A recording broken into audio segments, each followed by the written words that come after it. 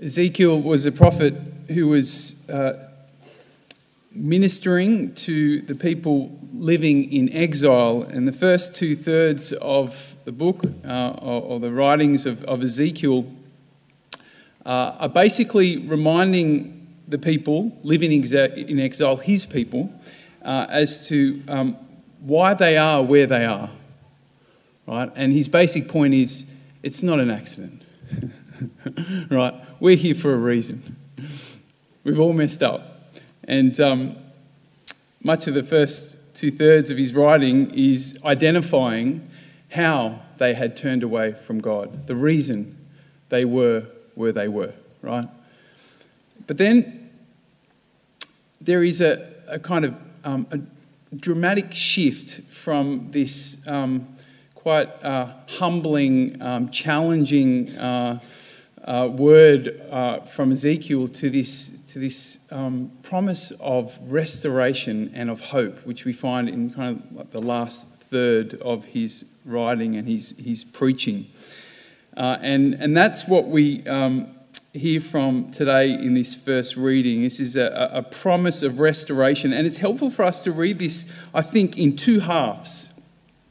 All right, so the first half, Ezekiel says, this is what the Lord says: I'm going to take the sons of Israel from the nations where they have gone. I shall gather them together from everywhere and bring them home to their own soil. And there will be one king who is to be king of them all. They will no longer be separate. Right? And then here comes the end of the first half. The Lord says through Ezekiel, and they shall be my people, and I will be their God. Part 1. Part 2, he continues, my servant David will reign over them. There will be a shepherd for all of them. They will live in the land which your ancestors lived. They, their children, their children's children. I will make a covenant of peace with them. I will resettle them, increase them.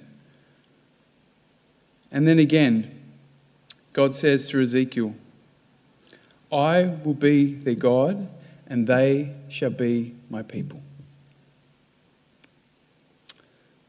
I will be their God, and they shall be my people.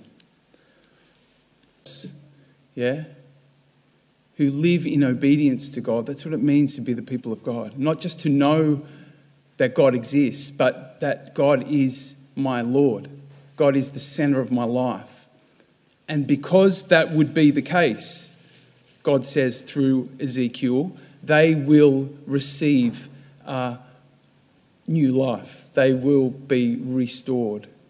It's a result of them knowing their Lord, being in relationship of obedience and trust, fidelity. This is the question that we're invited to consider for ourselves as we approach Palm Sunday. Is Jesus really your Lord? Yes, we may believe he is God, but is he your Lord? Is he the center of your world? Do you love him with all your heart, mind, soul, and strength? Is he the one that you look to first when you need to make a big decision, when you're looking for some clarity, some direction in your life? And perhaps even more importantly, more fittingly for this time of year, will you follow him no matter what?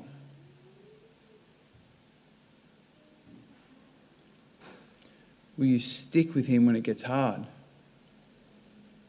Will you go all the way? The invitation, I think, for us this week as we journey with Jesus towards the cross is to identify and to let go of any attitude, any attachment, any sense of sort of control that we hold over our lives. Anything that gets in the way of Jesus really being our Lord. For us this week is to identify it and as best we can to surrender it, to let it go. To give ourselves to him as fully as we can so that we can more fully share in his risen life.